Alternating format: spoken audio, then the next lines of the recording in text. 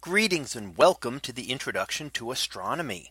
One of the things that I like to do in each of my introductory astronomy classes is to begin the class with the astronomy picture of the day from the NASA website, that is apod.nasa.gov/apod. And today's picture for October the 16th of 2019.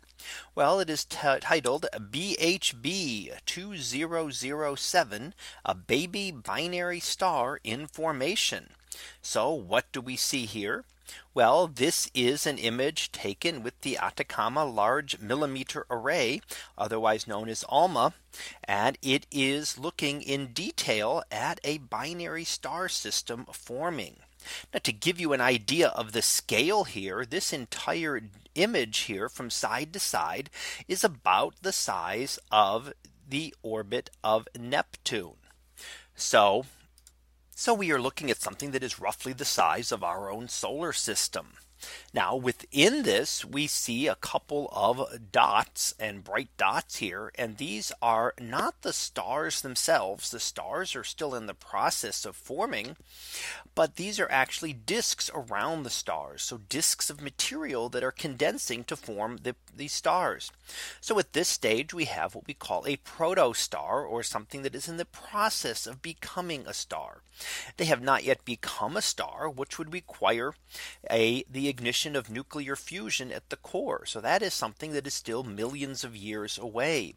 So this star formation process is a very slow one by our standards. It will not happen next week or next month or next year.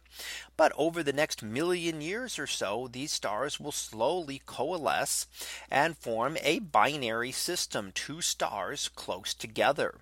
Now, this is not unusual. We actually find that most stars are actually in multiple star systems, sometimes binary, sometimes more than that. So our sun is more unusual among stars for being all by itself. The nearest star system, Alpha Centauri, is actually a triple star system with two stars close together, and then one star that orbits around those two. So we see many of these, and we see a large number of binary star systems in the universe, but also multiple 3 or 4 stars in the same system. And here we're getting a chance to study one of those as it is forming. Now, as I've said, we'll never be able to study it in detail, to watch these stars form. But one of the ways we can do this is to look at all different stages, so we can find other binary star systems that are further along this process, and others that are not quite this far.